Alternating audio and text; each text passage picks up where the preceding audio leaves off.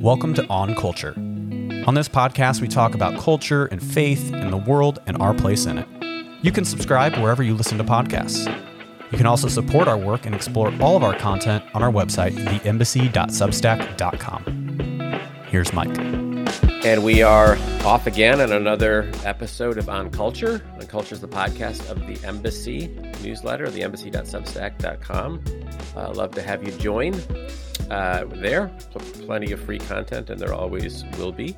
We talk about the intersection of faith and culture. Joined today by Brad Aslan. Brad's pastor at Calvary Church here in the St. Peter's Mo area. Hi, Brad.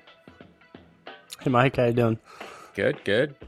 And we're going to jump into this topic of honoring fathers and mothers, in particular when that's difficult and sort of related to the whole, I think, trend. It's been recognized as a trend of family estrangement that we've seen among really largely people of, not exclusively, but largely people of about your age with respect to their parents and dealing with the various issues of their upbringing. And I want to start with what sort of kicks off my post. And I've been thinking about this and reading about it in the last couple of years because it's certainly been a trend. But I came across this tweet a while back. It's April of this year, and the tweet is: "Haven't talked to my dad in years, but knew he was sick. Googled his name and found out he died 3 weeks ago, and no one told me. LMAO, what a world." So, what do you what's your response when you read that? What goes on in your mind and your emotions and your heart when you look at that tweet? Yeah, probably the clearest response is just how tragic, right? How tragic that somebody would not know.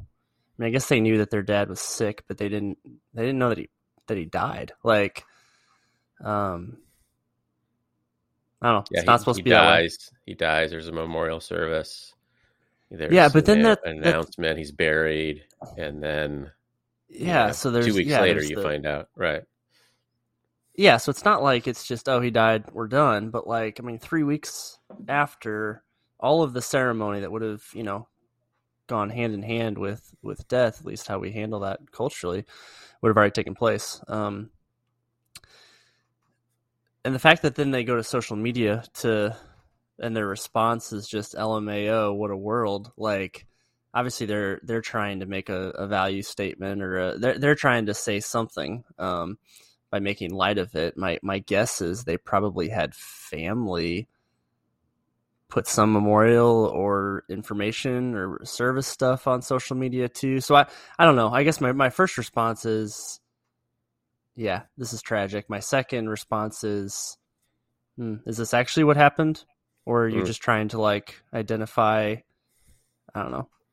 Well, I think back on the situation you're in. I think that, I included 1, 2, 3, 4, 5, 6, 7 replies that were basically echoing his situation, that that had happened to them or it would happen to them. And I think it just indicates a completely profound break. That's a profound estrangement. That's not boundaries. That's not, we don't talk much, or when we do, we just keep it to whatever, or, that is a profound break. And you see that in some of the, some responses. Of the replies. One response is, speaking about social media, I went to delete Facebook last month and had a message that my mom had died 2 months prior. Still hasn't really sunk in. Sorry for your loss. Where, those are just profound. They're not, again, it's not your normal. Right. We don't talk about this with my parents, or I don't see them that often because of this, or there's a kind of a dead to you almost ring. Might as well be a stranger. They are fully and completely estranged. And, there's a cohort of people that is not super uncommon because, this popped up in their feed and then, one cohort leads to another. And, I don't know any of the situations. I'm not saying, perhaps there's just a completely, evil person with whom you do need some sort of complete break. I just am questioning whether that's, whether we're going to that solution perhaps a little too often. And I don't want to be critical of anybody who's come to that place because I don't know the situation, but my part of me wants to just say, I don't know. I don't know that what I'm reading from these sons and daughters, adult sons and daughters, is not happiness, right? It's they're sad. They're So that's kind of where I'm coming from. Just kind of want to process through, is this happening too often, or is it happening? It is happening more often than it used to. Why is that? And what do we think about it? And what do we think about it? Yeah, I think it is happening more, than we used to for probably a variety of reasons. I mean, one, just culturally speaking, we live in, we're more of a transient society. You don't have to stay in the same town that you grew up in, where, you wouldn't be blindsided by this information because you'd run into somebody who has a relational, connection. And, so with people moving for work, with people not being grounded in one place, it can happen more. I would say that what leads to it, the emotional distance between people, because you can be estranged physically, or you can be estranged, emotionally. You look at, the number of 30-year-olds that are living in their parents' basements right now, for a variety of reasons. Like, I'm not saying that they're any more estranged or less estranged, but like they might be just as emotionally estranged from the parents as the person who, moves to the other side of the country and doesn't even, talk or reach out or, see their parents again. So I don't know. I think so. That's one thing. I think, we're seeing more people move. But yeah, that emotional distance between people is probably something that's always been there. There's just less structure in place to, I don't know, require the natural follow-up that would happen otherwise. Well, that's a good point. I mean, a couple of good points there. Yeah, it can happen more often, more frequently when 200, 300, 400, 500 years ago and before, you probably lived relatively close, in a geographic sense with your family of origin, and you couldn't.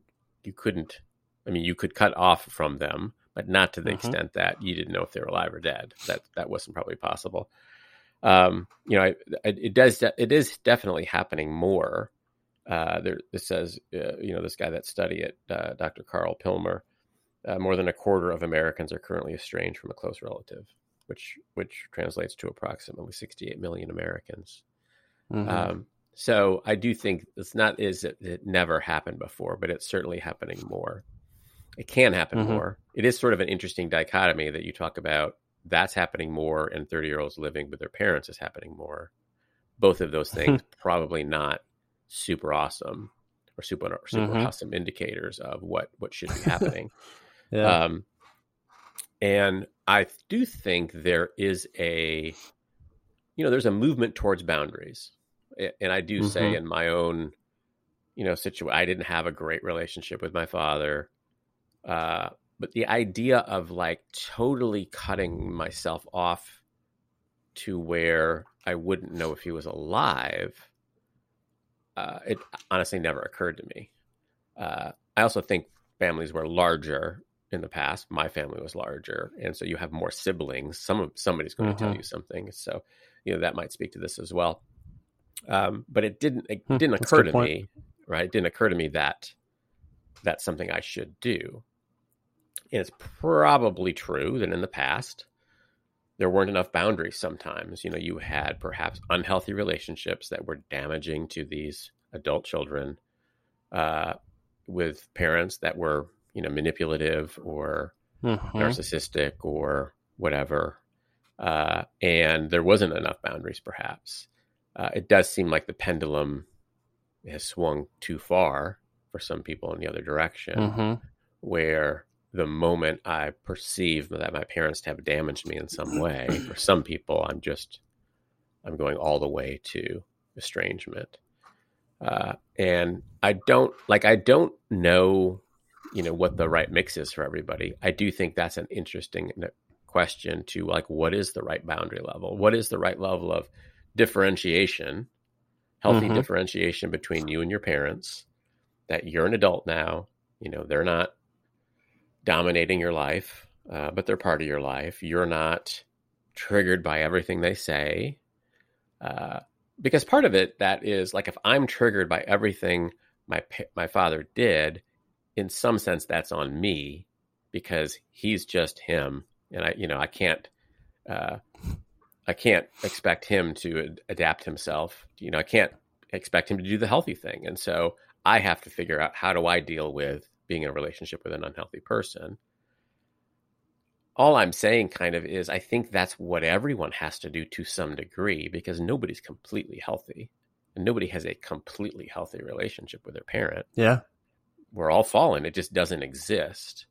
So I don't know what you think. Well, I mean, and I do think for my generation, it wouldn't even occur to me. I do think for your generation, I think we know people who are at least in this conversation of, what kind of relationship should I have with my parents? Because they not just drive me crazy, they make me feel crazy. And how much of that is healthy? And that's a conversation that does happen among, 30-something married people or single people. Yeah, I think, and also, what level of emotional relationship do you have with yourself, right? Like, because that plays too. Yeah, I think man, Mike, there's a lot that you just said there that, each of those points could probably be a podcast or a post on its own. Yeah, I don't know. I also think, we live in a culture too, where, like, we go to the extreme on everything, so I think that also plays into estrangement doesn't just necessarily happen. There's almost like a value or like a virtue in pursuing that as the option, when boundaries should probably be the option. And again, we're making, blanket. Yeah, it's an overgeneralization, but that's, I think, so there's something there. So what do you mean by there's almost a value or virtue in pursuing the extreme? Yeah. So I think there's a natural tendency, as, individuals hit adolescence and then, into adulthood, of moving away from your parents. Like, that's a biblical thing. But it's also, we're hardwired to do that. And so you see that in church world, you see individuals choosing different churches because they don't want to just be at their parents' church. You see oftentimes, adult kids make political decisions, right, that are different from, family of origin. And so I do think that, like, the estrangement thing might be the, like, gross extreme of that, of I'm just rejecting everything that my parents are, and I'm going to do that through, this. But, I think of, like, everything in society has become so dichotomized. You like this or you don't like this. This is the enemy. This is, the hero. And, like, because we play in this, we naturally will put our parents into the villain category, and then we, seek the other. And I think that results in at least this natural tendency for estrangement as well. Yeah, I do think, you mentioned a couple things there that I think are key. The polarizing world that we live in, I do think that plays out in all sorts of settings. I mean, I read a number of articles over the past couple of years, past probably, since 2017, of friends basically unfriending people. Like, 20-year friendships end because this person made some political statement that they didn't agree with, and that's just it. Ghosting. That's just, we're out. And it was presented as a virtue marker, that I'm cleansing myself of the impurity of your friendship because you're on the other side of the political divide. And certainly I do think that does play out in families, and that might be part of what goes on here as well. Well, so, COVID is a classic example, right? I mean, how many families have become estranged just because of, stances on COVID, willingness to get vaccinated or not as a prerequisite for, grandparents seeing their visiting their, and their grandkids. Right. Yep. Yeah. Right. And that is a two-way street for sure. And I would say I don't want to give the impression that it is the adult children that always are the agents of estrangement, but it is totally statistically way more often than the other way around. There is a sort of stereotypical, it's probably a couple of decades ago, of some kid comes out to his parents and the parents kick him out, or a girl gets pregnant and the parents that sort of thing, of course, does happen. And that's always happened, and that's a different tragedy. Yeah, but what's been more recent is this, what we're talking about. And I do think this polarizing world that is dividing us on church levels and in cultural levels, and also is dividing us to family levels. The sort of virtue of victimization plays. So there's one sort of, I'm cleansing myself. There's a virtuous act of, I'm not associating with you because I now perceive you as racist or sexist or particularly some particular label that, all of those people I'm ridding myself from. But I also think there seems to be a much more openness to, in a sense, we're almost competing for,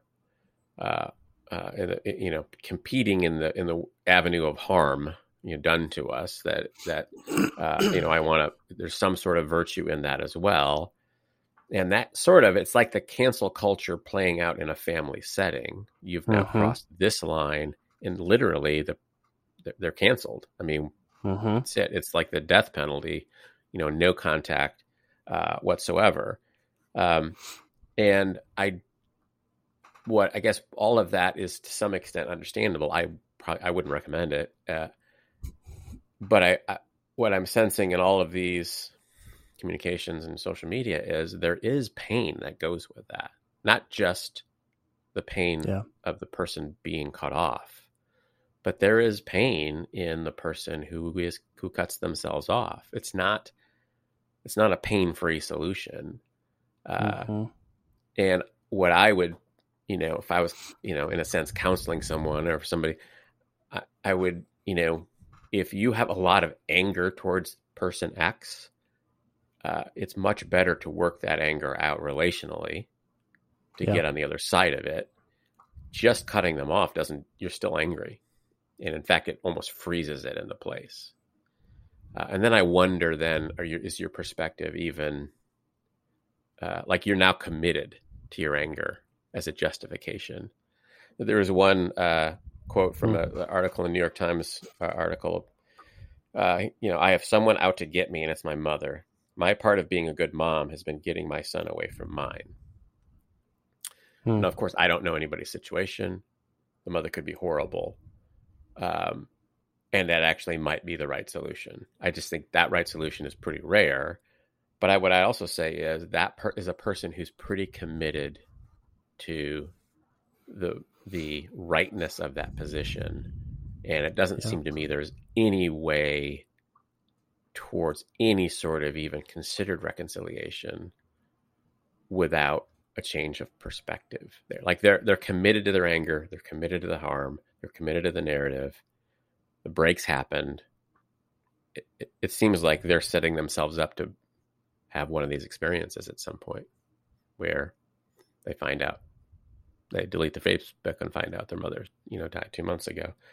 And I just always question the health of emotionally committing yourself to a position in that strong way that, are you really open to the the truth here, or have you sort of decided so that you don't have to process it anymore? But of course, that's not working. You're still processing it. Yeah, no, I think that's, all of that. Something I'd written down a little bit ago was just like culturally or societally, we've just lost the ability to have conversations with people that might cause us future pain or hurt. So we just avoid them. We've lost the ability to have conversations with people who have different opinions or experiences than we do. And I think that definitely, plays here as well. The other thing I was thinking about while you were talking, I wonder what the relationship between, right? We see this other trend of like the systemic, adolescent abandonment amongst young people. This is something that researchers have looked at for 30 years now as families became dual income. You saw just a lot of adolescents become, functionally abandoned. I wonder if there is a correlation between those two, as we're seeing those adolescents grow up into adulthood, and now we're seeing them choose estrangement. Is that a response to, that other trend? Yeah, and that's kind of what I mean. Like, you could have really legitimate reasons to be angry. Yeah. I just don't think this is going to fix it. And I don't. One of the things that struck me as I've gotten older is just how, like it or not, how interconnected we become and how interwoven we are, to where at some point this particular woman is going to have to explain to her son why the son never sees grandma. And at some point, the son's going to be old enough to decide for himself whether that explanation is legitimate. And might decide it's not, and that might further the cycle of, you've wronged me by robbing me of a relationship with this person just because you had issues, blah blah blah blah blah. And I just kind of see no end to it.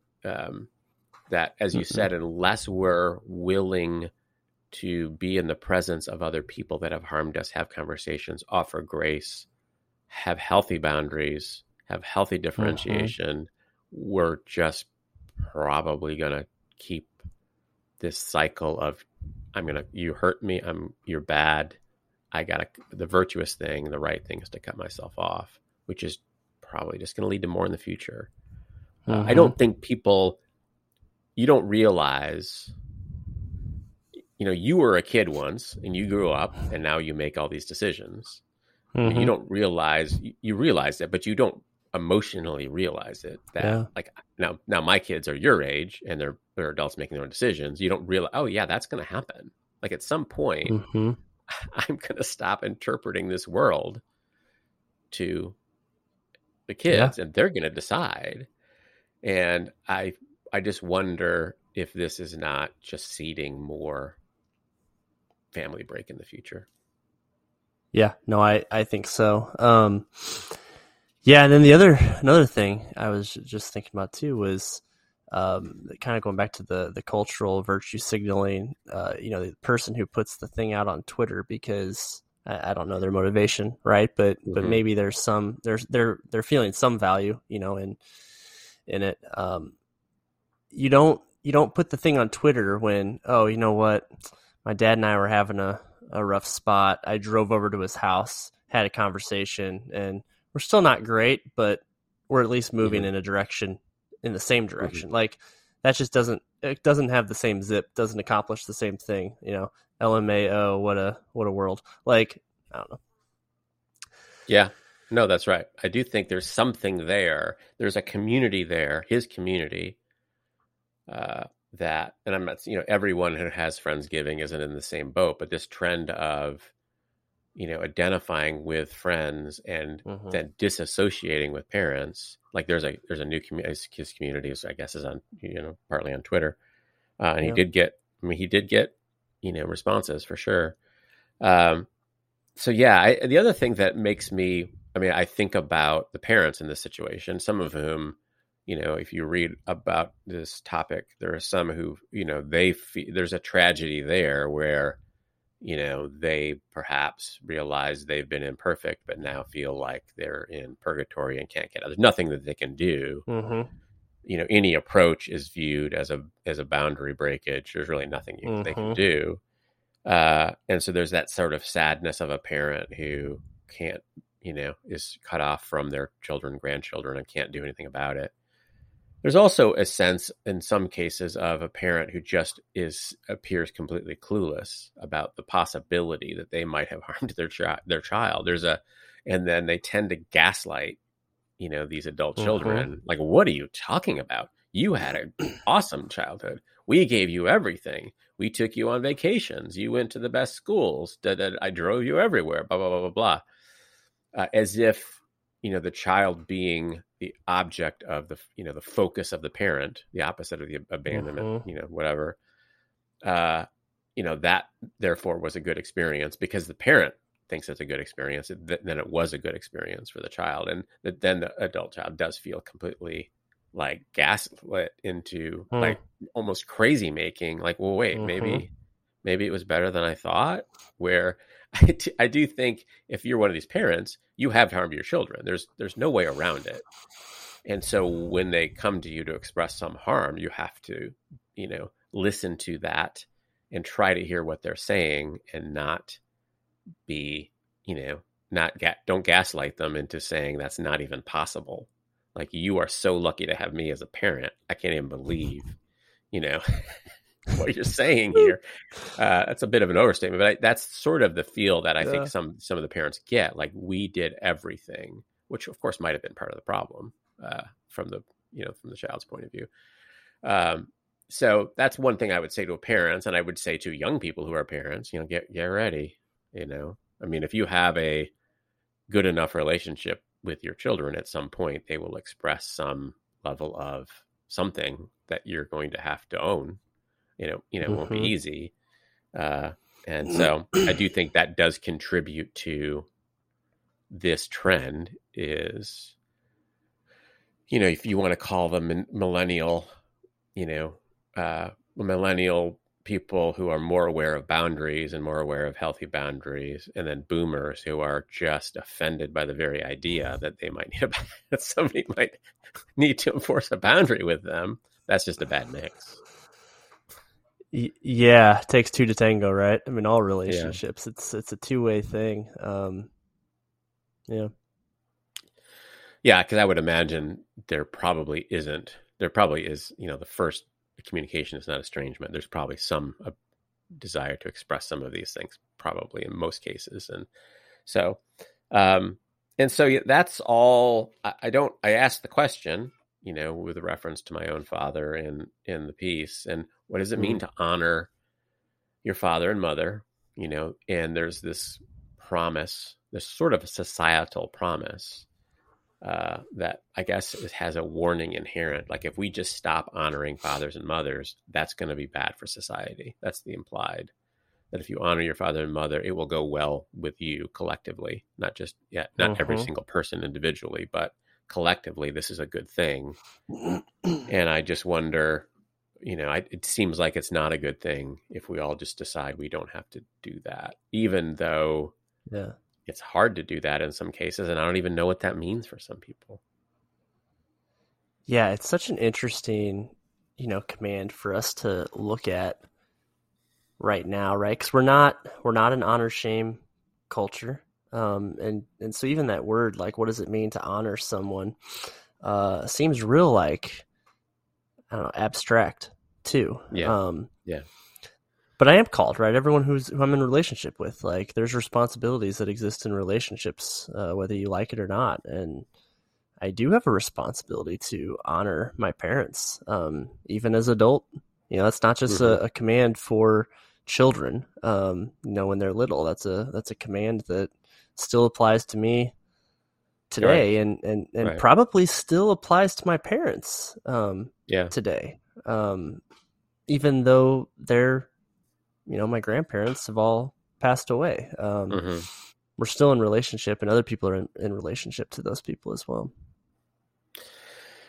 Yeah, so I guess we'll leave it with that question to ponder. for all of us, what does it mean for us to honor father and mother?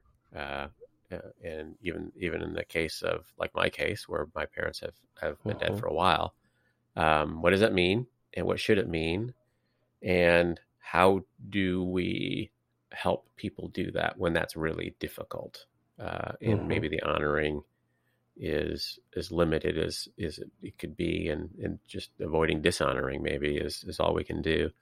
So we'll just leave it with that question. And I can't answer that question for you, but I think it's probably healthy for us to ponder when, where this is Father's Day week, we're going to, I think, run this. And, not everybody has a great experience on Father's Day, or maybe people feel like they have to pretend they have an experience they don't have. And, I want to hear those people. I hear you, I see you. And yet I think it's a good question for us all to ponder.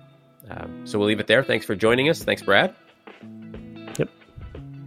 And we'll see you next time on Culture. Check out the embassy.substack.com. And also, you can check out my resource page, embasseyequipping.com, as I'm attempting to give cultural engagement and leadership development resources for churches and other organizations. So check us out there. And thanks for being here. See you next time. You've been listening to On Culture, a podcast of the Embassy newsletter. Have a question? Send it to theembassy@substack.com. And don't forget to subscribe and leave a review wherever you listen to podcasts.